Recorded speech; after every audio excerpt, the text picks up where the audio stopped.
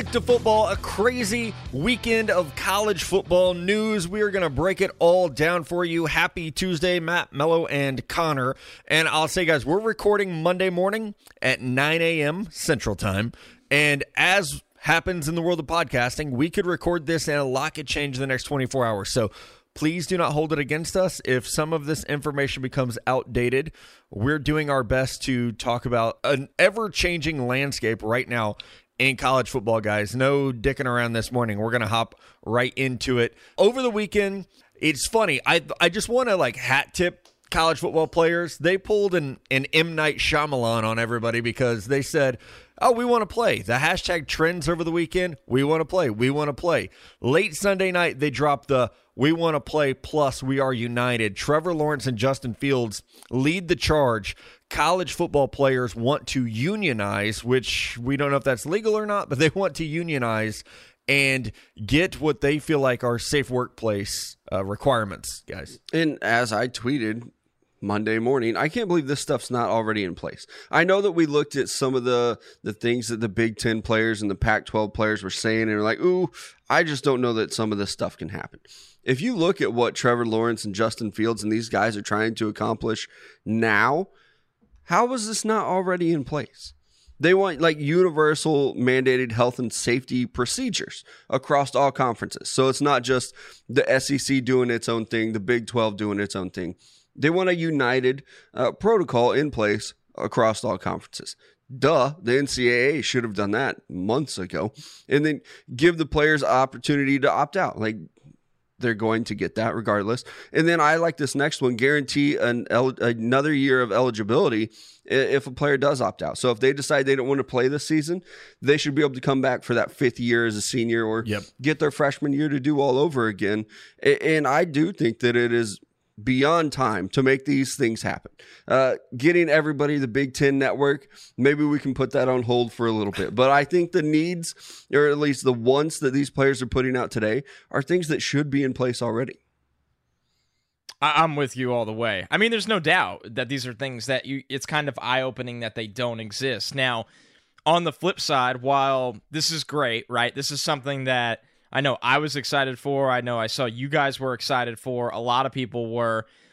In terms of this college football season right now, it's the middle of August. For this to come together, and I'm not saying this rooting against it. I'm saying this from a legality standpoint, from all the hurdles and all the BS you have to go through. It's just sad that we're here right now, guys. That obviously they're fighting. They want a season. I understand why it's going to be very hard to pull off a season, but I also understand why the athletes feel, at least many of them feel that their school has taken the proper measures and they want to play. It's crunch time, though, and I think for this all to come together, especially a union-type movement, you just know that the NCAA, the way it is going to find a way to resist. Oh, absolutely. And I do think that this is the right way to go about it. As Mello said, a lot of folks said, oh, the Pac-12 players, what they're asking for is not fair. It's unrealistic in a short time span. What they're asking for now, as you guys highlighted, it's not ridiculous. And it's really just what I would consider safe workplace environments where, hey, you're going to be tested. I want to commend Trevor Lawrence and Justin Fields. But I want to talk about Trevor Lawrence first. Here's a player who, they were both the consensus basically top quarterback in their same recruiting class. These two have been since high school the guy, and Trevor Lawrence especially, with the national championship win and with how successful Clemson has been, he does not need to play another snap of college football, and he would be the number one pick in the 2021 draft. If college football is canceled today, Trevor Lawrence will be the number one pick in the draft. He doesn't need another season, but here he is advocating for his teammates, for his colleagues, guys he probably played against and with in high school, 7-on-7 tournaments, and he is using his name, which is the biggest in college football, to advocate for these players. I just want to say that's leadership. Well, getting other players on board too. Like it's not just Trevor Lawrence, obviously, but like going to a Justin Fields too. Like these two are competing for a Heisman Trophy, a national championship, to be QB1 in the draft, but they're still coming together and trying to get this organized. I think it says a lot about both players' character. I mean, it absolutely does. When you look at Trevor Lawrence and Justin Fields, because let's be real, if college football was canceled this very minute and these guys said, hey, we're going to the draft, we're not going to hang around any longer, Justin Fields would be just as much of a lock as a top 10 pick in my eyes that Trevor Lawrence has established himself. Now, when you look at it, you know, it's just super, super impressive because it just shows they have less. They could just walk away right now and they're locks, but they're doing this because they love football, they love college football, I think they love their teammates, and they want to do what's best for everyone around them, which I think says a lot. And that's what's super impressive about all of this. It's obviously came together very quickly, which means a lot happened behind the scenes to pull that off. And it just kind of shows the leaders that both of these players are at the quarterback position on and off the field. Yeah, and I think that it's great to see, and same with Penei Sewell, who was a big name leading the charge for the We Are United situation that the Pac-12 players were putting together. Some of the biggest names in college football are the guys who are saying, you know what, this doesn't affect me, but I care about my teammates, I care about this sport, and I want to make it safe for your fellow athlete to go out there and participate. And as we know, football leads the way in college football. Men's basketball, women's basketball, volleyball, softball, baseball. If this works for football, it's going to work for everyone else. That's the essence of Title IX. So I think that this might be, honestly, like, not to be hyperbolic, this might be the most important 48 hours in the history of college football, because Dan Patrick is reporting this morning, and I know that might seem like a weird name to say he's reporting, but Dan Patrick's source says that 12 of 14 presidents from the Big Ten have voted against having a fall college season, with Iowa and Nebraska, two that have been pushing to play. MAC has already canceled, and it does seem like it's starting to become almost regional. Big Ten and Pac-12 want to cancel. The SEC, ACC, and Big 12 want to play, to the point that there are reports that the SEC is actually recruiting schools. So if the Big 12 cancels, the SEC is recruiting Texas and Oklahoma. They want to bring in the big dogs to play if something goes down with some of these conferences canceling. But to me, this feels like bigger than anything we've ever seen in college football. I've been covering this sport since 2010. This goes back to Kane Coulter, Northwestern, trying to unionize in, I believe, 2013 or 14. And now here we are today, where a pandemic is sweeping across the country with 5 million positive cases, and college football players are saying, hey, we do want to play, but it's time to acknowledge that we are not amateurs. We are professionals. Let's work something out. Right. And as far as like the SEC trying to get other schools to join, I don't even know if that's really like a possibility. Or if they're just out there. It's a little late. Trying to recruit other conferences. Like if they're in the Big 12's ear being like, hey, let's do this thing. If you have your teams, we have our teams. We have enough. And at the end of the year, we'll still play a national title. I don't know if they could just be like. I think they could. I don't think the Big 12 would allow it, though. But the beauty of the NCAA is that no one has control. Like, you as a university can kind of do your own thing. And I wonder if, and I'm not a lawyer, I don't want to even pretend like I know the answer to this, but like if you're Texas and Oklahoma and the Big 12 cancels the season, it seems like you would almost be like free to go do something else. I highly doubt it, though. Like an extenuating circumstance. Like, I'm sure it's not in the paperwork. I mean, it would be nice. Right? Like, well, in case of pandemic, if we don't play, you can't either. I think it's probably more, though, like them trying to work on those other conferences. Or even trying to get all three of those conferences together to be like, hey, Pac-12, like, this is your chance to make the playoff. Like, don't right. dip out now. We're going to let you in finally. Just come with us over here. So my question is, and let's just have, I guess the word isn't fun, but let's have fun with this. Let's say the SEC is the only conference that moves forward with college football this year, guys. When you look at it, does that mean all the players in the SEC signed liability waivers for this to happen? I would think they would have to. They have to. Yeah. Because the schools will not make themselves liable for any long-term health issues that could rise from this. Whether you... I don't even want to get into the whole virus thing again. It just makes people upset every time, but we have to discuss it because that's what's going on in the football world right now. it's a reality that schools and players have to face, and it's very obvious that the MAC was not willing to take that risk. It seems like the Big Ten is moving forward and not taking that risk, possibly the Pac-12.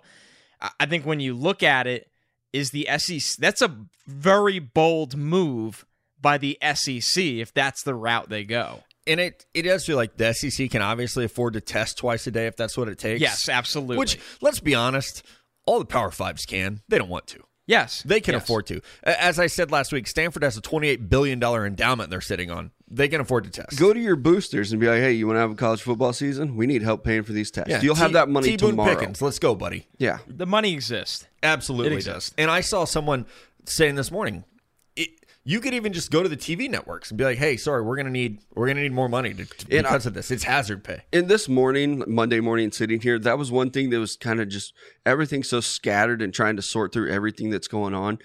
I thought I heard somewhere that the SEC and these other schools are even trying to negotiate TV deals. If the Big Ten and the Pac-12 dip out, the SEC's like, hey, why don't you put on a couple more of our games? And I'm here for it. Absolutely. Rick Neuheisel just said on ESPN College Football XM this morning that Ohio State, Michigan, Nebraska, and Penn State have been reaching out to the Big 12 about playing in the Big 12 if the Big 10 season's canceled. So I guess that answers our question. So, yeah, that seems ridiculous to me, but let me tell you, fellas, I'm here for it. Mercenaries, man. I'm all about doing what's right by the players. I really selfishly, I want a college football season. I want it to happen as safely as possible, but I do want that season to happen. Exactly. I do think it's possible to be in both camps. I want players to be safe, but God damn it, I want college football. I was in a funk all weekend, yelling at my children because it's just depressing to think we might not have college football, and that it does feel like, honestly, this could have been handled much sooner than the beginning of August. But maybe we could have been working on this in May, instead of in August. And hell, so June even. Yeah, anytime. It's very, very frustrating that here we are to this point. And again, it's going to be fluid. We're going to watch and see how this thing goes. One thing we do know, and this affects college football, it affects the 2021 NFL draft, guys. It's funny that it feels like this was weeks ago, but we haven't talked about it yet. The Missouri Valley Conference has canceled fall football. They're hopeful for spring. This affects Trey Lance. This really affects Dylan Radins as well, the left tackle there who is a senior. How these two players, what decisions they make, I don't know if they try to. It's too late to transfer, in my opinion, but they have some big decisions to make. And what I want, and I know the NFL's worried about their own stuff. But there is a rule in the collective bargaining agreement that says the draft has to be held by June 2nd. Can the NFL push the draft back a month so that there can be spring college football? I don't know the answer to this. It affects so much of what we consider staples, Senior Bowl, Combine. How is this going to play out? But for guys in the Missouri Valley, and that includes North Dakota State, they have some hard decisions to make. Yes, definitely. Because you look at Trey Lance, a guy that we've already been talking about frequently on this show since our return. This is a guy that could be a top 5 pick. But if he transfers, goes out and plays like shit, then he's not a top 5 pick anymore. So I do feel like he's in a rough spot because we even said earlier, we want to see more tape on this guy. We want to see if he can replicate that season and do it all again because he kicked the shit out of a lower level conference. Let's see if he can do that again. But now they're not going to have their season, and he might be in a tougher situation if he does transfer somewhere. So if I'm Trey Lance, I think the best situation for him is probably sit out. If you know you're going to declare, probably go ahead and start working with a quarterback coach. If not, then I guess you gear up and you're ready for the spring. I would agree with that. I would not try to transfer and potentially create a hazardous situation, right? Where it's already tough enough that you'd be looking at trying to transfer in the middle of August, right? While obviously playing more difficult competition with less preparation. I mean, you've had no time with the program. You'd probably be learning a new offense or at least new offensive concepts, chemistry with a new offensive line, new wide receivers, new running backs, new tight ends, with a new staff. There's so many hurdles on top of the fact that you're going to be navigating a very difficult college football world because of the COVID situation right now, where it's going to change these guys' lives, right? It's stressful going to get tested all the time. It's stressful to take all these measures for safety. It's not easy. So I'm with Mello that when it comes down to that with Trey Lance, I would just opt out. I'd get with the quarterback coach. You also have to factor in that his physical ability is very, very impressive, where when scouts and coaches go see him throw, when they get his tapes of him working out, they're going to be really, really impressed with how the guy moves, how the guy throws, his mechanics, all of those things, his mental makeup. So I think for Trey Lance, the best option would be at that point probably just to get ready for the NFL. While that's not an easy decision, that to me is by far the best option. Isn't it weird that in a way not playing again could actually help Trey Lance? Like, you go out having never thrown an interception. Now, you just, you know what? And so you can't hold it against him. Like, oh, well, maybe he's a one-year wonder, or his level of competition. He did what he could. I mean, he did everything he could given the schedule. If I'm Trey Lance, and I'll full transparency, he and I have talked not about this. I'm calling Jordan Palmer or Quincy Avery and saying, I have 9 months before the draft. What kind of program can you put together for me? What do I need to be doing? And I know I've spoken to a lot of agents. They're concerned because we have guys opting out and declaring for the draft. And for 9 months, is that agent going to be paying for your training expenses, your living expenses? Pretty expensive. It's going to be very expensive. Usually that's what, January to April, maybe April. Yeah. It's going to be a little bit different this year. A little more expensive this year. Agents are going to be put in a really tough spot. Yeah, it is. I mean, everyone most can't do it. Like, a lot of agents cannot do that. Of course, the powerhouses can, right? Like, if if you sign a Trevor Lawrence, you know you're getting a top 3 pick, you're getting that money back and then some. But the second and third round guys, you can't put them up for 9, or they'll tell you they won't put you up for 9 months. It's going to create a very difficult situation for every side involved. Absolutely. And I know some folks are like, I can't afford to miss this year. I'm going to need your help. Because honestly, I was telling Mello last night, like, that's, man, 9 months out, that's hard. That's hard to be like, well, here are the guys that the list of can't miss is very small. Even looking at last year's draft, Joe Burrow at this time last year was like a third round guy. Like, he could have a solid season. Yeah. Right? Like, looking at it optimistically, like third round, and then boom, first pick overall. In August, we would have told you that Jerry Jeudy was like, can't miss, going to be wide receiver 1. He was drafted wide receiver 3, which I still think he's going to be very good. But the draft landscape changes so much throughout the college football season, and now we're going to be scattering everywhere. It's like we're going to have to rely on old tape on a lot of guys, and potentially every guy, if we do see the college football season canceled. Yeah, there's like 6 or 7 players who I feel like can't miss, lock first rounders. If there's no football, they're going to still go first round. They're going to be locked in there. We're going to talk about a couple of them in the second segment. But guys, some NFL news. The season actually starts 1 month from today as we're recording. Season starts September 10th. Texans, Chiefs, Thursday nighter. That feels like it's a million years from now, and like I'm holding my breath to some extent, just hoping and praying that an NFL season happens, because if there's no college football, we're going to need something to talk about twice a week. So 1 month from now, Texans, Chiefs, and like it's something to celebrate, and it does seem like the NFL is doing a pretty good job, honestly, of handling their caseload and the positive test, and there haven't been outbreaks. So I think the NFL should deserve some applause, and I'm pretty hard on the league in general. They deserve some applause for this. I mean, they have been in camps for a little bit now, and we're not seeing any outbreaks, at least to my knowledge. Not like we're seeing with MLB. We'll see what happens when games start playing. People start traveling. I think it's definitely something to keep an eye on, but I do think that we'll see that first game September 10th, and it's something to look forward to. I think they did a really nice job with the the ramp up phase, right? Of getting how they got guys into camp with multiple tests, a lot of days in between of breaks, and then, hey, let's break up into small groups and do strength and conditioning before we start getting into full practices. I think they had a really nice plan for that. I still think the most interesting aspect is going to be, travel and game action, of course, but if guys are responsible and it's really just kept amongst a bubble of your team, I think there's a very good chance that we have this NFL season ahead of us. Yeah, it is absolutely looking that way, which, again, it's reason to celebrate. It's reason for optimism. So just hope and pray and wish that the NFL can continue to do the job they've done with this. One more little nugget before we dip out and then cover some of these top prospects who declared over the weekend. Darius Geis, a player who I was very high on coming out of LSU as a running back prospect, has been charged with multiple things: domestic assault, strangulation, and has been arrested, turned himself in, and the Washington football team swiftly moved to release him as soon as these allegations and charges came to light. So Derrius Guice, currently not a member of a football team, and it is becoming hard to imagine that. And you don't want to ever say like a guy won't get a second chance because Frank Clark's on a football team. But with Derrius Guice, for a player who also hasn't produced, and I think with like the Frank Clarks of the world, you can bet he's one of the best pass rushers in football, you're going to get a second chance. With Derrius Guice, he's been hurt. I actually heard he was hurt again, hurt his knee again this offseason, and now you have these charges that come out. So not a good look for a player that I at least was previously pretty high on.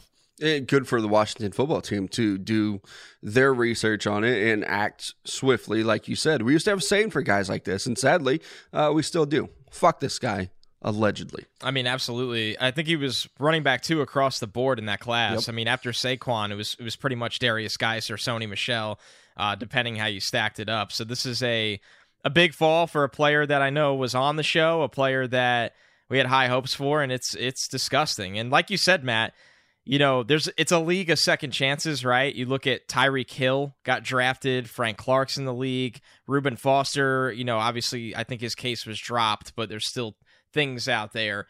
But for Derrius Guice, not only is it absolutely awful, it seems like the team was fully ready to move on at this point for a magnitude of reasons, and it's just disgusting. And a lot of changes in Washington this offseason. I think Ron Rivera, again, we're talking about people deserving applause. Ron Rivera for just saying, you know what? No, we're good. We're not doing this. And a similar situation happening in New York with DeAndre Baker being charged with 4 counts of kidnapping and all kinds of other things. That situation was so like up and down, and trying to figure out what was really going on. It doesn't sound good for DeAndre Baker, though. And that's another thing. Like, I don't want to speak on the DeAndre Baker stuff because I still don't really have a good understanding. I think when you're looking at Derrius Guice and the team has already come out and cut him, that probably gives you a pretty good sign of what's going on. Well, I think also what's interesting with Baker is that Quentin Dunbar did not get charged for anything. Right. And that's what makes it so hard to dissect here. And I believe Seattle activated him off the exempt list. Oh, he's going to play this year for them. Absolutely. All right, let's shift gears a little bit and talk about the future of some of the top players who made their intentions known. They are opting out of the season and declaring for the 2021 NFL Draft. Many big names, but also some players to just get excited about. I want to start with Gregory Rousseau, University of Miami. And last week, I had heard, that, hey, he's probably going to go ahead and opt out and declare. And it's funny because Manny Diaz was like, we're not going to have any players opt out. And so Melo pokes his head over his desk and he's like, hey, Manny Diaz just said no one's going to opt out, which I was like, man, I've been telling you all day that I thought Rousseau was going to opt out. 2 minutes later, I think, it comes across on Twitter that Rousseau decides to opt out. And so we had a little bit of a film review day here in the Joplin office, and I'm just gushing about this kid's play. He is exceptionally talented. And I say kid, he's 20 years old. He's the same age as my daughter. He's a child to me. But he's fantastic. And Miami did a lot of fun things last year with their front. Running 3-man fronts, he played nose tackle. Then they would go, 3-man front, you're standing up. 4-man front, you got hand in the dirt. So his versatility was the first thing that stood out to me. He's quick. He is powerful, though, as well. You'll see him, again, playing nose tackle. You'll see him have to split and shed a center guard combo. The second effort that he gives as a pass rusher was also really, really fun to me to watch because there are times where he gets that penetration, the quarterback, rolls out, moves the pocket, and he's chasing guys down. So I loved that use of length and effort. My biggest question, 1 year. That's all. 1 year of production. But it was really good. 19.5 tackles for a loss, 15.5 sacks. That's why I comped him to Danielle Hunter. Maybe a little bit raw coming out. I think his ceiling is ahead of like a Marcus Davenport, who you're probably going to look at Marcus Davenport's body type and be like, oh, those guys are really similar. I think he's miles ahead of where we saw Davenport at the Senior Bowl. I think Rousseau's way ahead of that. And I really like him. Even turning on the film again, picking up a lot of the same things you did. The versatility, being able to go from nose tackle where he plays a lot of snaps all the way out to a guy who could project as an outside, standing 3-4 linebacker. I really like what he can do there, and very good with his hands. A guy that's only played 1 year. He redshirted his freshman year, came back as a redshirt freshman and had 15 and a half sacks in the ACC, but he's very good with his hands, very powerful. I mean, if he gets a good punch on you, that lineman's head is jarring backwards, but he can also use his hands and some technique. He's got a lot in his toolbox, and very quick as well. Like, if you think that he's just going to come at you with a bull rush, next thing you know, he's giving you a swim or a spin move, and he's getting to the quarterback. But also, probably what I like the most about him is this is a freshman edge rusher who loves to play against the run.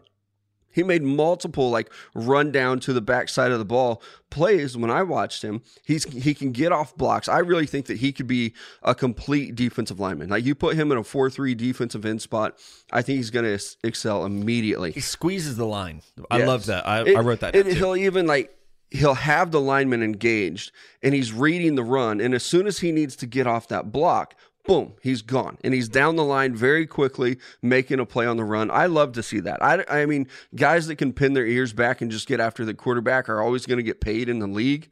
But when you got a guy that can do both, that's a rarity. And I think that we see that with him.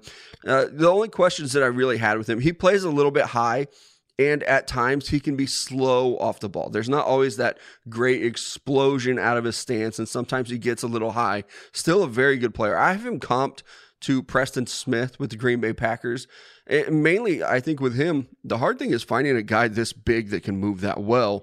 And that's the only reason why I comped him to Preston Smith. These are big guys. They move well, solid against the run. I think out of all the opt-outs so far, this is the one I'm most disappointed that we don't get to see another year of, right? When you look at Rousseau, like Matt said, really, really young player coming off the 15-sack season. You just feel like there was a lot of meat left on the table for this guy to be a great college football player and have back-to-back dominant seasons where he got even better. It's crazy that he had the 15 sacks because you look at him and go, man, there are things he can improve on. Like Mello said, he does play high. The technique needs work at times. I think he's so raw and so talented because he's so long that he beats guys with length, even from the nose spot, which is crazy. But he's still getting stronger. He's only about 250 pounds when he's 6'7". So I think when you see him add on more strength, play a little lower, I think that toolbox will be a little bit more rounded out. He reminds me of Carlos Dunlap, who's had a very nice career for the Bengals right now. He has over 80 sacks in his career. A lot of people don't realize that just because he's been buried in Cincinnati for a while. Now, I think Rousseau obviously has a higher ceiling than Dunlap has had, but you're looking at a player that, while he's still improving, he's going to go so early because a team is going to see how much of a ceiling he has compared to everyone else in this class. Go, man, if he had one more year at Miami, you could have been looking at a guy that was a top 2 overall pick, that kind of talent with Rousseau. Yeah, and I have him ranked number 6 overall on my board, top edge rusher. One thing that I do wonder about, and I meant to mention this when I was speaking on him, so much of his production came at nose tackle. So much of his sack production did. I almost look at that as a negative because he's not going to be able to play there extensively in the NFL. So we saw a lot. I mean, I think I counted 7 or 8 sacks from nose. So I do wonder, and the tools are there for him to play outside, but it is a projection still. I have a question for you guys. One thing I will say about him, and I think Mello kind of alluded to this, I thought he could have been, I think I expected him to be a little bit more explosive. Like, I watched Chris Rumph on Duke, who just explodes off the edge, a smaller, more compact pass rusher that really wins with more bend. With Rousseau, I didn't think he was overly explosive, and maybe that's something where, he's just not used to the timing right now, things like that. Maybe he's still growing into that body. Maybe you just want to see him take more reps outside and show how explosive he is. But I thought that was something I would have liked to see a jump this year, where I do wonder how he tests. Yeah, and that's what I was going to say too. I wonder about that 40 time, about those short shuttles and things like that. Free cone, yep. Because he's not winning with his feet. A lot of times with edge rushers, it's just they get off the ball so damn quick that you can't do anything about it. And that is one thing that I actually like about Rousseau, is that he's not just exploding off the ball before these tackles can get their hands on him. He's doing work after the tackles get their hands on him. And in the NFL, that's going to happen.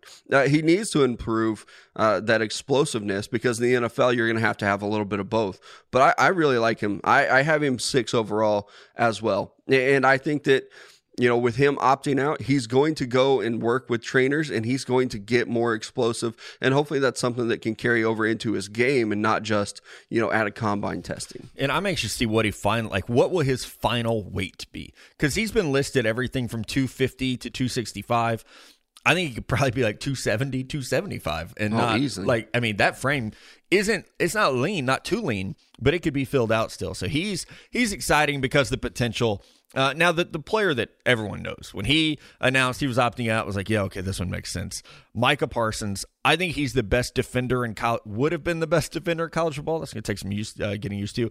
I compared him to Jalen Smith pre-injury, guys. And longtime listeners will know how much I loved Jalen Smith. I almost cried when he got hurt. I was so upset that we weren't going to get to see, at the time we thought he'd never play again.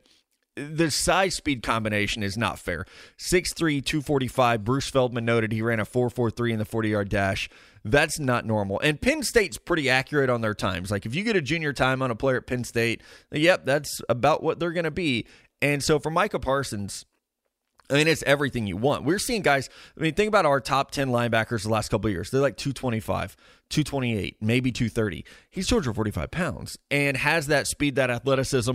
I think his awareness is really, really good. He's very good against the run. This is a true Mike linebacker, not we're going to bump you to weak side so that you don't have to take on blocks. This is a true Mike linebacker. My biggest knock, and I don't even know if it's fair to call it a knock, it's just a lack of experience in coverage, because we actually saw him rush the quarterback a decent amount at Penn State, and I think he has some upside there, depending on how you want to use him. But if there's a knock, it's just that. I guess it's that we haven't seen you in coverage, but if you're 6'3", 245, and you run a 4.43, I'm pretty sure you can cover. I think so, too. And for my questions with him, I don't know. I'm watching him again last night to get ready for the show, and I don't know. Experience in coverage, even when he does drop, he moves really well in coverage. So I don't even know if that's a question mark or a negative, or if it's just something we haven't seen. But I think this is the most complete linebacker we've seen in a really long time. And I have him comped to Patrick Willis. And Matt, I know you'll love that because he's a Hall of Famer for you. But like you were mentioning with these other guys, we've had so many linebackers come through that have been very good. A Patrick Queen, Kenneth Murray, all these guys. But there was always a question about something big. With Queen, it was, can he get physical, play against the run? Kenneth Murray, was he just a tackling machine at Oklahoma? Or even going back to Devin White and Devin Bush, they're tiny guys, might not even be 6 foot tall, not that heavy. There are no questions with Micah Parsons with that. He's 6'3", 245, and runs faster than all of these guys. He's going to be a top 5 pick, or at least I think should be. He's going to be there on my big board for here until he's off the board. This is one of those no-brainers, and since we started doing this show, we have had a lot of good linebackers in the drafts, whether it's Devin White, Roquan Smith, guys that had, Isaiah Simmons, guys that had just top 10 love over and over again at a position where it's very hard to be drafted in the top 10. And I think Parsons looks better than all of those guys so far. I really do, and I love the pass rush ability, obviously, but he is the complete package. Instincts, athleticism, size, 3-down backer, leadership. This is somebody where we were talking about him when he was a freshman, because I remember that year we did so much college football talk. We're like, man, I can't wait to talk about this linebacker for Penn State. I see him on the field, and I just see Luke Kuechly. Somebody that on 3rd down, you're not trying to get a mismatch against him. You're afraid of him because he's either running at your quarterback or he can drop back in coverage because he's so athletic and so smart and just knows where the football is going. He is a true drive stopper is what Micah Parsons is. And I love that in a linebacker. And I think he could be just every bit as athletic and good as Kuechly was for those, 8 or 9 years with the Panthers. Yeah, hopefully just a little bit healthier than Kuechly. But goodness, he's an exciting player. I have him ranked at 5 overall, top defender in the class. Let's move on to Rondale Moore, another player who we've been watching since he was a freshman, the Purdue wide receiver. He opts out, declares for the draft. And a lot of folks, I tweeted my comp out for him the other day, and people were like, what? My comp for him is Hollywood Brown. And I know Hollywood is not as thick as Rondale Moore. And I was explaining this to someone over the weekend. A lot of times with us comps, it's for me, it's more like describe the player. Like I should be able to, use a comp and you kind of get a picture of what this guy is as a player. Rondale Moore and Hollywood Brown are not built the same. Rondale Moore is built like Tyreek Hill. I don't feel comfortable making that comparison because Tyreek is a unicorn, in my opinion.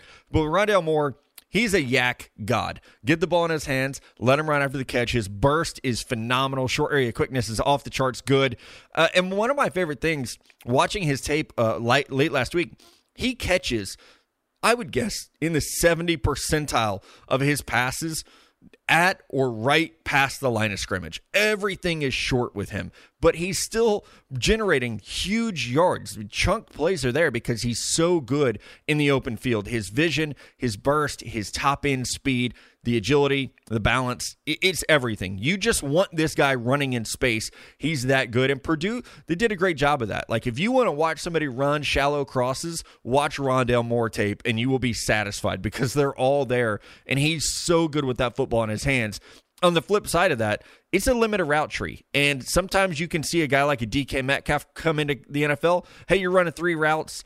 By the end of your rookie season, you're running 7 or 8. Rondale Moore might be able to expand that route tree, very similar to how Tyreek Hill did as a rookie. But that is probably my biggest question. And he is coming off an injury last year, but that route tree is not going to be – he's not as experienced a route runner as like a Deebo Samuel was coming out, where even Deebo was, okay, a lot of short stuff. Let's expand your route tree. I think Rondale's a little more limited than that. And it's hard with these guys, too, because even if you say limited route tree, he was a freshman playing in the Big Ten with almost no quarterback play. So even like it's a question, I think it's something that we can see him improve. Now, it sucks we're not going to get to see him do it in season, but I do have him comped to Tyreek Hill. And my explanation for this is when I comp players, I want to describe to you what the player is. What's he built like and what's he play like? And that's Tyreek Hill to me. The 5'9", 180, works great underneath, yak for days, can take the top off of a defense, will get involved with jet sweeps, very thick build, like he can run over guys. Where it's different for me is that he's not up there on my big board. So I don't think you're going to get Tyreek Hill level production from this guy. So the comp tells you what kind of player he is. Where he ranks on the big board tells you kind of where he can meet. And I don't think that he's going to get on Tyreek Hill's level. That's just one of the best receivers in the league. I don't know if we're going to see it from Rondale Moore, but I do like his upside. A great returner in the Big Ten. Came in, and I mean, look at this guy's freshman stats that he did at Purdue. One of the most outstanding seasons I've ever seen a freshman have. Like, he really should have been a Heisman Trophy candidate if he were on a different team other than Purdue. He caught 114 balls for 1,200 yards and 12 touchdowns while also running in 2 touchdowns. Now, he's a complete receiver. It just sucks for him. He's 5'9". And a lot of teams, I think, are still going to have that as a knock for him, even though, like we talked about on this show, like, I don't care anymore. If you can get open and you're 5'9", good, I can get you the football. I think this is a good exercise on how different people use comps, right? Like, this is, for me, I compared him to Steve Smith, a little bit of a throwback comp there, because I value body type so much, almost more than as much as anything when I compare a player. And Steve Smith ran a sneaky 4.39 at the combine. I just think of the old Steve Smith Sr. a lot, but he was really fast. They have a similar muscular, compact body type. I think when you look at Moore on those slants, he is just deadly. As soon as this guy gets the ball in his hands, he is very, very hard to tackle. I think he has breakaway speed. I think he has really, really good vision. I think, once again, you look at how crisp his route running was for a freshman, a true freshman player that had to make an impact, that had to be a number 1 wide receiver.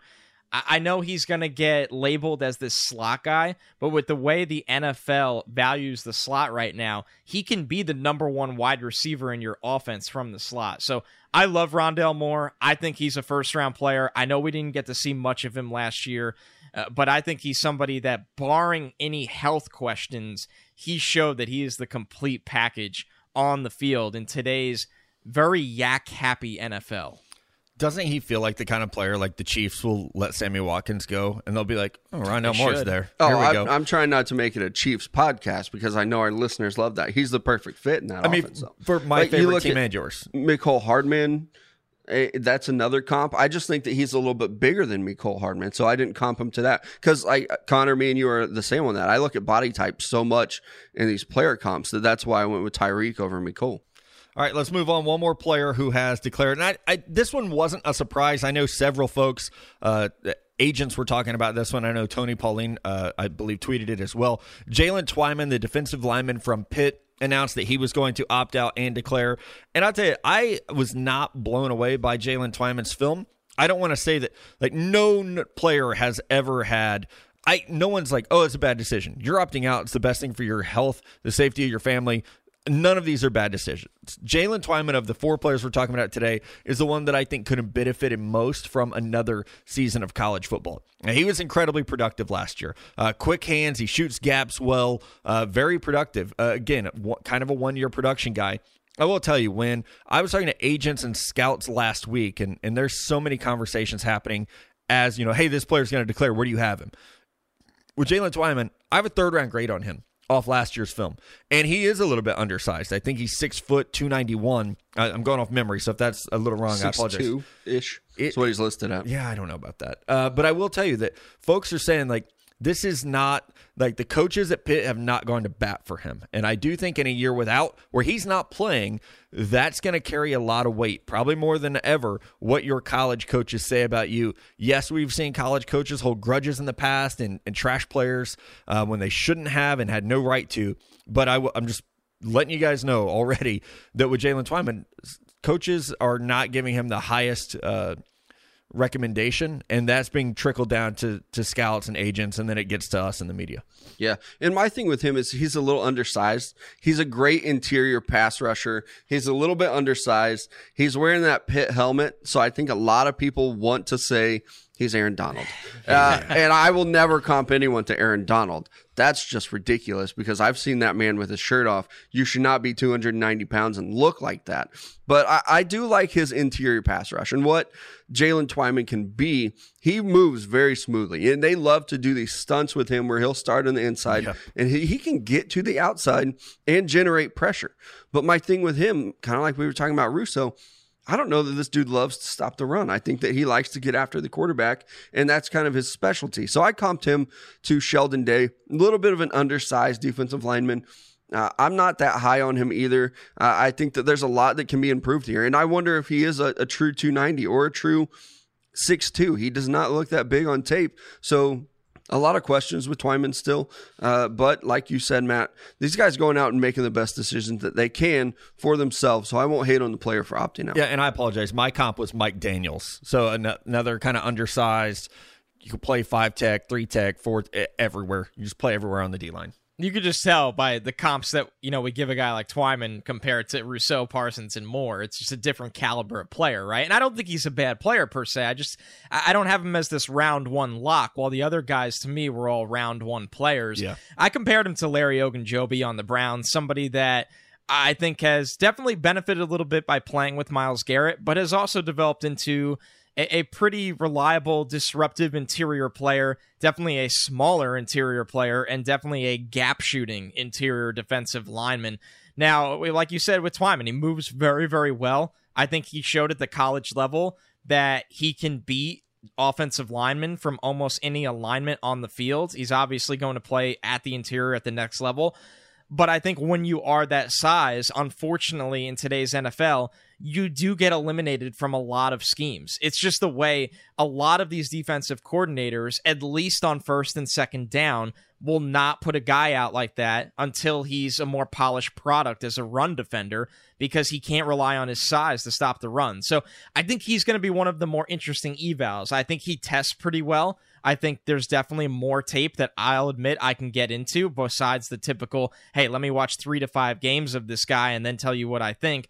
These are the situations where I'm going to have to watch every single player from this guy's career, because there just won't be any more new tape this year. So I think he's promising. I think the league values these smaller interior pass rushers more than they ever used to. Especially you look at a guy like Grady Jarrett, was completely overlooked, goes in the 5th round and turned to a very, very good player because he developed into one. But once again, it's just he's not the caliber of a guy like a Rousseau, like a Parsons in this class. Yeah, it is going to be fun the next couple months, getting all the tape of these guys and really starting to dive in and break it down. Let's take one more break and then a little bit of draft on draft for you guys. All right, it is draft on draft time. Our guy Dan Supa making a repeat appearance. With the potential of a non-existent college season, how much projection goes into scouting for underclassmen draftees?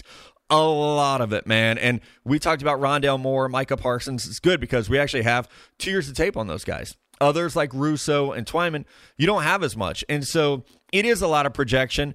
A lot of that is, again, it's going to go back to what do the coaches say about this guy, because they've been with him every day. What does strength and conditioning coach say about his work ethic, his determination, his ability to get bigger, stronger, faster? And then also I think it really goes back to hopefully we get a Senior Bowl. Hopefully we get a combine, because if you haven't seen these guys play football in a year, those events are going to be really important. Mello, we were talking about this Sunday night. I would love to see if it's feasible in the spring, if it's, from a health and safety standpoint, some almost like 7-on-7 leagues, just so we get a chance to see these guys in action. Like, I want to watch you throw more. I want to watch more routes, more catching, more back pedals. Like, I want to see more than what we're probably going to be presented with. And that's something that even a lot of our listeners have been tweeting with. Like, can we do something like a Senior Bowl for the underclassmen? Can we have, maybe a different type of scouting combine? Can we do something? I hope so. I don't know. I know that The Rock just bought the XFL for $15 million. So if I'm him, I'm probably trying to organize something to where maybe even I can pay these players a little bit of money, do a 4-game schedule or something like that. But if I'm The Rock, that's honestly like what I would do. You want to make the XFL successful, this spring would be the perfect time to be able to do that with some bubble situations or whatever.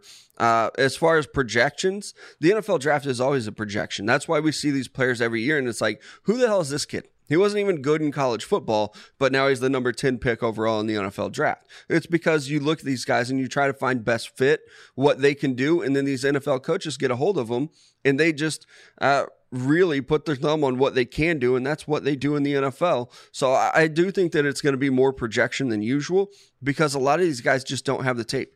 Even looking at Russo, he's got 12 games of tape or so. There's just not much out there. So it will be a lot more projection than usual. I think more than ever, this would be the year I would love to follow an NFL team around to see what they do different with their process. And they probably don't even have the answers for that yet right now, guys. I think when you look at it. But I would love to know, hey, are you going to value analytics and athleticism more than you normally would? Are you going to take high floor players that you have the character answers on already, compared to riskier guys that you might like their limited film better, but you know nothing about their character because of such limited time? So I think it's just going to be a totally different process.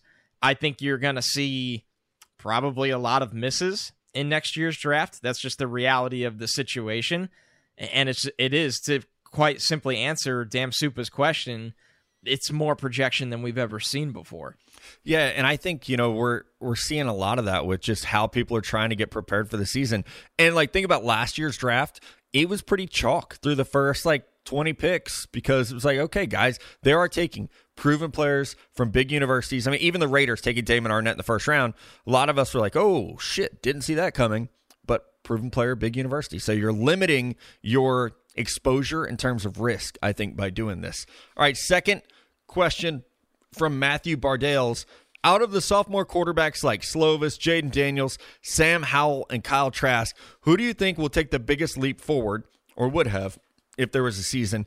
I like all these guys so much.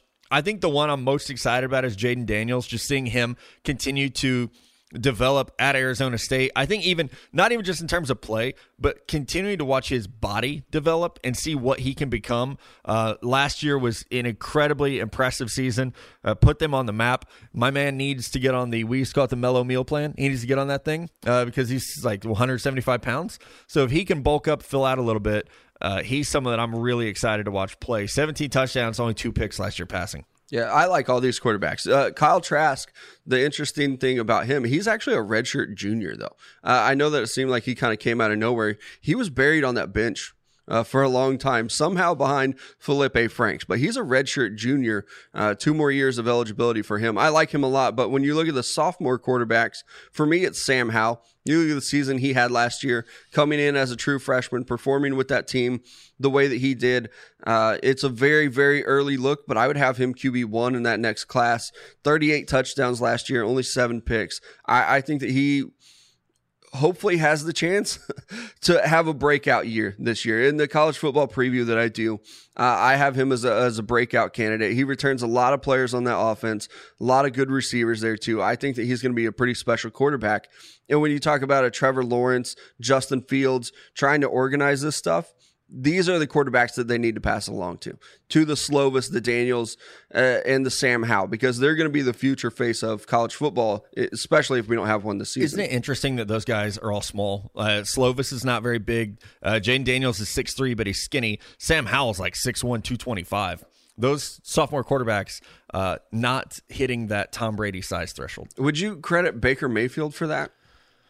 Probably. I guess Russell Wilson opened the door. Yes. But Russ then, like, felt like such an enigma, though. And that's why I was going to say, like, even Baker Mayfield is really like the guy who's gotten the ball rolling. Because after Russ, it was like, you're an outlier, you're an outlier. I think Russ's play in the NFL made it possible for people to be like, man, a short quarterback can be good. Yeah. And then, but Baker Mayfield drafted first overall, then Kyler Murray drafted first overall. Small quarterbacks, like they don't care anymore. The league's going to move you around. You can be 5'11" and play quarterback in the NFL. Yeah, it doesn't matter. This is the rare question where we all had a different answer. I go with Kedon Slovis. I mean, I look at his tape from last year. I was blown away for a young quarterback to play at the level that he did, the throws he can make. I'm just as excited about Slovis for the 2022 draft as I was, for guys like Trevor Lawrence and Justin Fields really, really early when they were just super, super hyped out of high school. I mean, Slovis was a totally different kind of guy, a 3-star, not the super hype, not the number 1 overall recruit kind of hype, not number 1 quarterback kind of hype. But man, I thought USC was going to be very, very good this year behind this guy's play. And I'm excited that at a minimum, we're going to get to see another college football season from him because I think he could be special. RB wants to know, guys, from your early big boards for the 2021 prospects, which position group is the deepest in talent/potential, and which group has the lowest amount of talent? I'll be honest, I have my top 50 is ranked. 51 to like 150 is tiered right now. It looks, again, like it's going to be a really good year for wide receivers. It looks like a good year for corners and actually for offensive tackles as well. I know running back, I feel like that's somewhat obvious with Najee Harris, Travis Etienne, Chuba Hubbard, Kylan Hill going back to school. You had in a Kenneth Gainway. Like, there's a lot of talent there, but I like the receiver class. It feels like we say that every year. But how about this one? 3 quarterbacks, I think, that are easily top 15 players. And maybe some folks would even say higher than that, but it looks like it could be a really good draft class. The group that doesn't have a lot is edge, where we just don't have a lot of proven guys. There is that one at the top in Russo that's really good, though. Yeah, and I would go offensive lineman. Like, the tackle position has really stood out to me so far very early in the process, but there are probably 6 or 7 of them that are in my top 50 already. I really like what I've seen. And obviously, you have a Penei Sewell at the very top. I think he's the best tackle prospect since Joe Thomas. I really love his game and what he can do. And then another position, and interior lineman as well. You get a Trey Smith from Tennessee, Wyatt Davis at Ohio State. Those are really good guards that are going to project, maybe be first-round picks. But then also linebacker. We talked about Micah Parsons. I think this could be a deep linebacker class. You got guys like Chaz Surratt at North Carolina, Joseph Asai from Texas, Dylan Moses at Alabama, still somehow at Alabama, Rashid Jr., the guy at Oregon State. I think that he could project as a 3-4 outside linebacker, play offside linebacker. Like, he's a really complete guy. And there are a lot of guys that are just kind of in the mix there. There's Bolton at Missouri. Like, I really think this is a deep linebacker class, but I would definitely agree with you, Matt. Edge, it just seems real weak right now. Like, the drop off from Russo to the next guy is real far. I like Rumpf a lot, but after those two, it's very thin. It's a very thin class. And I think when you look at it, defense as a whole, I'm not very impressed. I think, the top 3 corners look pretty good. Like you said, Mello, there's a handful of linebackers that could definitely play. But I think the offensive skill guys are going to steal the show when it comes to this draft class. It's going to be fantasy football galore all over again. Great wide receiver group, great running back group, 3 powerhouse tight ends, really good quarterback play. Obviously we'll talk about the offensive linemen as well, but I think there's an infusion of skill talent for the second year in a row through this draft class. Yeah, it is. It's going to be a fun class. Now, regardless of how much college football we get to watch, it's going to be a fun class. I've been excited. I know like last 1 week ago, I was like, it's kind of been depressing watching tape. As these guys have declared, it rejuvenated me a little bit. It was like, oh, okay. Yeah, like this is actually work now. They're declaring for the draft. I need to watch them play. It's been a lot of fun here. Grant Gonsolin wants to know, he says, welcome back, guys. Thank you, Grant. Which is harder, turning a college football or NFL team from a perennial loser into a champion? His question goes on, but I'm going to drop it off there because he kind of answers it. Grant, it is so much harder to turn a college football team into a perennial winner if you're a perennial loser. This is something we've actually been like going back and forth about in the office here in Joplin, is that in college football, I feel like you have your haves and your have-nots. And to go from a have-not to a have is almost impossible. And a lot of people are like, what about Clemson? Kinda. Clemson was never like a perennial loser. Right. They were good. They were competitive. You're not going to take Baylor and make them the king of the Big 12 because when you get a Matt Rule, they're leaving. It's so hard to take. He would have. Right. It's so hard to take, like, PJ Fleck at Minnesota is doing a hell of a job. And I'm sorry, Gopher fans, I know we aren't that cool. He's not going to be there forever. And so you would have to basically say, okay, PJ Fleck, here's $8 million a year and everything you want in terms of facilities to turn that from, bottom of the Big Ten to, okay, we're competing with Ohio State every year. Yeah, and like you mentioned, it's something we talk about here all the time, too. Even at a smaller school level, I think it's going to be very difficult to turn a college football program out. You look at the top 25 schools, these are schools that have been doing it for 75 plus years. I mean, you'll get a weird year or, a couple string together where Alabama's not as good as they once were, but there's always history and tradition with these schools that are at the top. Even like a Minnesota was very good 100 years ago. So it's really hard to turn like a UCF. They're relatively new to college football, and they're building a good program there, but they're still not being considered with the other big top dogs of college football. And you have to string together a lot of good hires. Even Minnesota, like bringing in PJ Fleck, I hope he stays there forever because I love what he's doing at Minnesota. But realistically, he's probably going to be in the NFL or he's going to be at a Michigan or a traditional school, a blue blood powerhouse. So Minnesota has to hit again on consecutive hires. You need about 3 good hires at head coach to build a program. That's a lot harder to do than it is to find a free agent in the NFL and kind of change the face of your organization or hit on, a couple draft picks or a draft class. Whereas in college football, you've got to hit the nail on the head with your head coach hires, and that's very difficult to do. The playing field is just so much more even in the NFL, right? Like everybody starts out with the same draft picks. Everybody has the same amount of cap space. Now, cash flow is a different ball game, but depending on who owns the franchise. But generally, teams, it's not like the Yankees compared to the Pirates, right? That's just not in college football. That exists. Alabama, they play with a different budget than a Central Michigan, right? Like you look at it, it's just totally different playing fields. A lot of it has to do with your budget, and sure, you could sit there and go, well, you don't sign players, and that's a different conversation. But you definitely pay coaching staffs a lot of money. I mean, look at what the Clemson staff makes. Not Dabo Swinney, just Dabo. Look at what the Clemson staff makes. Yep. I mean, they probably have position coaches on there that make more than some college football head coaches. So when you look at it, it's just a different playing field. I'm not sitting here saying it from a sore loser's point of view. I have no it's just the way life works, right? But to answer the question simply, it's not even close. It is so much more difficult in college football. Yeah, the NFL is designed around parity. If you finish last in the Big Ten, you're not getting extra recruiting visits or scholarships. They're not doing anything to help you if you're Purdue. Sorry. Nope. Have fun, guys. Yeah, figure it out on your own. Yep. The NFL, you're bad. Hey, here's some picks. Here you go. We'll do all we can to make you competitive in the NFL. All right, here's one from Axel Jansen. Does doing other sports like track and field, wrestling, shot putting, discus throwing help improve draft stock? So this is, I don't want to speak for every player because someone's going to be like, well, there's this one guy. But yes, Axel, generally speaking, you can look at the best athletes in the best players in the NFL. Most of them excelled at another sport. Russell Wilson, Patrick Mahomes, hell, Tom Brady was a great baseball player. So most of these play guys. baseball, folks. Right. Yeah. If you want to be a quarterback, play baseball. It's always going to be better. And I think you can even look at, if you're a wide receiver, but you have a soccer background like an Odell Beckham, that's going to help with your footwork, your coordination, your balance, that short-term or short area agility.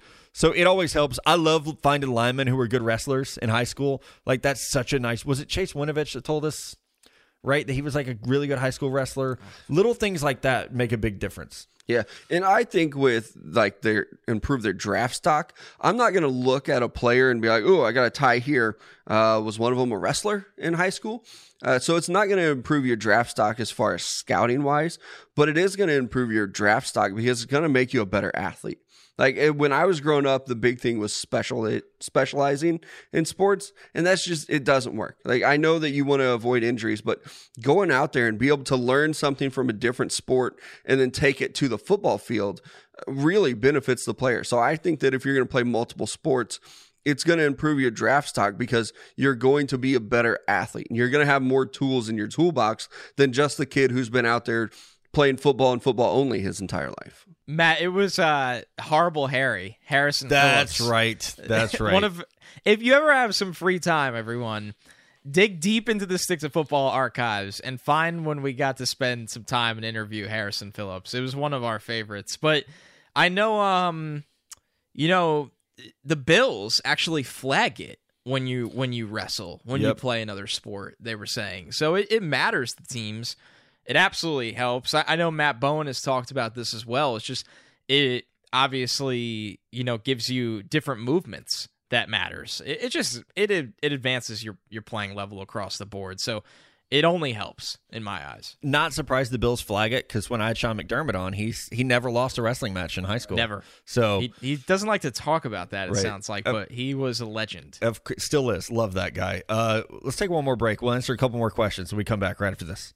All right, couple more draft on draft questions, so we'll get you guys out of here. Hope everybody's having a great Tuesday, if that's when you're listening. Chase Cohen wants to know, what's your opinion on giving running backs second contracts? To me, it makes more sense from a team-building perspective to cut them loose after their rookie deals. Chase, my strategy on running back contracts, man, it's like a rental car. I'm driving you into the ground and then letting you go with some well wishes and a Derek Jeter gift basket, like Mello says. I would not give, like Christian McCaffrey is the only running back in the NFL right now where I'm like, yep, second contract, he deserves it. Yeah, and I think a lot of people are on the don't pay running backs a second contract. I'm not there yet. I do think that there are a lot of running backs in the league that you can give a second contract to, and it works out. I think even when you look at, obviously, Christian McCaffrey, but even like Zeke, I think that he's going to play out his second contract pretty well. And if you have one of the top running backs in the league, we just saw Derrick Henry not reset the market. I actually think the market on running back pay is drastically going to decrease. I think that's an important part of that. And so, yeah, like second contract, great idea if we're not consistently resetting the market. Yes. Like if you want to take another 4-year deal and it's at a deal that works for both player and let's do it. But this, hey, we're giving you 4 years Todd Gurley money, basically. No, we don't want to do that. And I would say, like, you better make sure you have a special running back, too. And hopefully you did your homework when you drafted this guy to check on his durability issues. I'm not giving a second contract to just any old running back. But, there are the Mark Ingrams of the world who are still getting it done years into their career. So I think if you have a special running back like a Christian McCaffrey, a Saquon Barkley, Zeke Elliott, any of those guys, I would pay them. I would give them a second contract, but not just the guy, not the Melvin Gordons of the world even. I would have ran him into the ground and then said, see you later, just like the Chargers did. I think the player needs to be a special pass catcher, like we saw with McCaffrey, where it's completely justified. He's almost another wide receiver out there. There's a time and a place, and I think you could even look at what Derrick Henry did for the Titans, where the yards he created after contact proved to be difference-making yards on his own. Not just the scheme, not just the offensive line. But overall, it's a bad idea. The Zeke Elliott contract, it was bad. That's my opinion on it. I don't think it was a good deal. I think it's proven to. I don't think he looks like the player he was before the contract. I think it'll only look worse over time. And I think Dallas has done a lot of great things over the years through the draft and through, financial decisions. I think they could have found his replacement in the draft and allocated that money elsewhere. So there's going to be really good examples of it, and there's going to be bad examples of it. I mean, Le'Veon Bell had his worst year for the Jets of his career after getting paid. We'll see what happens this year, but paying running backs often does not work out. Yeah, and I think guys like Nick Chubb, Alvin Kamara, there's going to be a lot of interesting decisions to be made over the next couple of years. Patrick Wilson asked, which of you were the best at NCAA football, the video game, and do you believe the unrest around player likeness and comp will ever lead to us getting NCAA football back? Back in the day, like in 2014, I was pretty good at this game. We played recently. Mello whipped my ass at this game. I am bad at it now. I don't know if I've gotten old and can't play video games anymore. I think I'm pretty good at Red Dead, actually. Good. I'm bad. I'm not good. I would say that I am the best. Connor, we've never played each other at it, but I'm pretty damn good. No, I would agree with that. It's like the only video game that's even left that I even play anymore. So yeah, I'm still pretty good at it. As far as will we ever get the game back, honestly, I just don't think so. And it has nothing to do with player likeness. EA would definitely come out and say, hey, we would like to pay these players and have them in the game. The problem is that the conferences say, wait, you're going to have to pay us. And the conferences, like we've seen with this pandemic, they just can't agree on everything. They can't get it in motion. So it's not the players' fault, which is a common misconception. It's the NCAA and the conferences that can't get on board with the guys at EA and get this game back. No, it's a disaster from that side of things. Like you said, Mello, you can have all the players in it, but to acquire everything from all the conferences, what these conferences charge for all kinds of things that I can't get into, it would be a bad financial decision for whoever made the game. Assuming EA made the game again, it's just very difficult to pull off and not lose money, which is sad that it's come to that, because I thought it was great for college football when this game existed. And, again, like, you could make this game and actually just do generic players. Like, that's the reason why you can look at it and say it's not the players holding it up. You could just make QB5 at Alabama the quarterback, and then you could go in and change everything. It's the fact that Alabama says, if you want to use our logo, our uniforms, our field, all this stuff, you're going to have to pay our conference, the SEC, a lot of money. And it just doesn't make sense financially for EA to make this game. They would probably end up losing money on it, even though I would pay like hundreds of dollars to have this game back. Yeah, it's like you guys are going to have to help pay for the fees, the rights fees, basically, to make this happen. Wine Guy, great name here.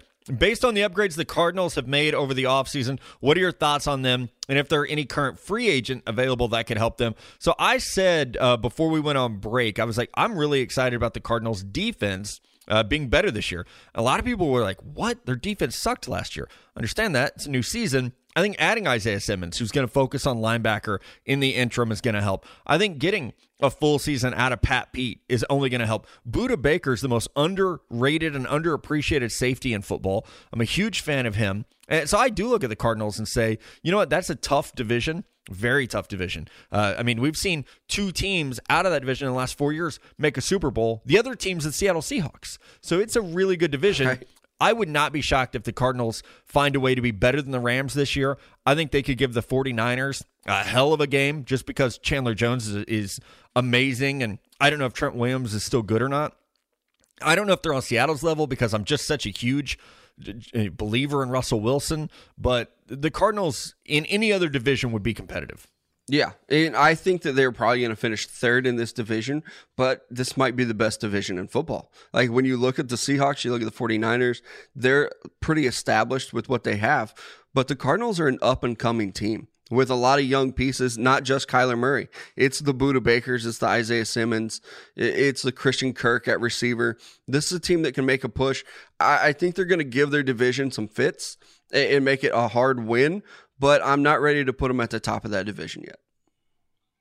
I think this is the division with the smallest gap from 1 to 4, right? When you look at the top team, which I would say is the 49ers right now, all the way down to Arizona or the Rams, I still think it's close in comparison to the rest of the NFL. Now, do I think they're on the level of the Niners or Seattle right now? I don't. I think they're still in this rebuilding phase under Cliff Kingsbury. They've made a lot of strides. The offense is going in the right direction. They have defensive pieces. It's just going to take a little bit. But like you said, Matt, I do think they could pass the Rams this year. I think with the Rams' offensive line problems, Arizona is definitely in the driver's seat to at least be competitive across their entire schedule this year. That's how many improvements they've made, not just with the coaching staff, but with their last two drafts. And one thing to remember with the coaching staff, like Cliff Kingsbury's still getting used to the NFL. So we could see an offense that was pretty good last year. I think we could see it take another step if they can clean up some of the O-line issues.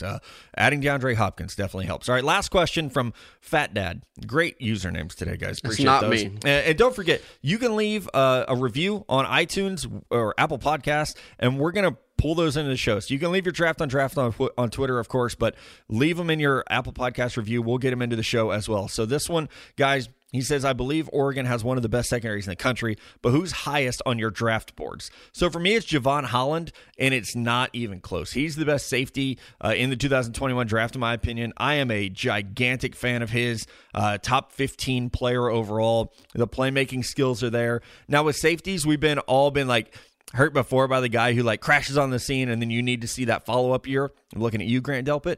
So with Holland, the potential is there. It's very exciting, even though he's not the biggest guy. I love his range over the top. So he is someone that I'm really excited about as a prospect. Yeah, and that's going to be mine too. Like the rest of this secondary, honestly, they probably have 5 guys that could be drafted. They're led by 4 seniors, and then the other one is Javon Holland. I'll say another one is going to be, I think you say his name, Michael Wright. He's just a sophomore. He's going to be a name to watch eventually. He's not even draft eligible. He was going to be a sophomore this season if we hopefully have a season. But that's a really good secondary, and I do agree. I think it's the best secondary in the nation. I think Holland's good enough where it wouldn't even shock me if he's one of the next guys to declare or opt out. I mean, obviously some of these guys want to play football, but Holland's good enough where if he walked away right now, we'd sit here and do our scouting reports, do our player comps, and go, yeah, he's in this conversation with the top guys as a first-round player. He was that good as an underclassman for 2 years. Yeah, a lot of good DBs out there. Safety is a really deep position this year too, which is a position that I feel like usually it's like, there's not very many special safeties. You look at Andre Sisku out of Syracuse. Yep. He is such a good just turnover machine at safety. But then you also have your Javon Hollands. You also have Jacoby Stevens at LSU, who's damn near a linebacker now. They list him at 230 now. You have Nasruddin out of Florida State. Like, there are just some really good safeties. Darius Washington. He's small, but he's a ball. Right. He's another guy that can even play some nickel, too, at TCU. Richard LeCount at Georgia. A lot of really good safety. So I want to amend a question that we had earlier. I think safety is also a very deep position. Paris Ford at Pitt. Pitt's going to have a lot of NFL players very soon from this defense. And how about Caden Stearns? Hook him. I know a lot of people are expecting a big jump from him this year, so hopefully we get to see that. All right, that is our show. We'll be back Friday morning. Don't forget to send those draft on draft questions in, and wouldn't hate it if you left a 5-star review. From Mello and Connor, it's Matt. We'll talk to you guys real soon.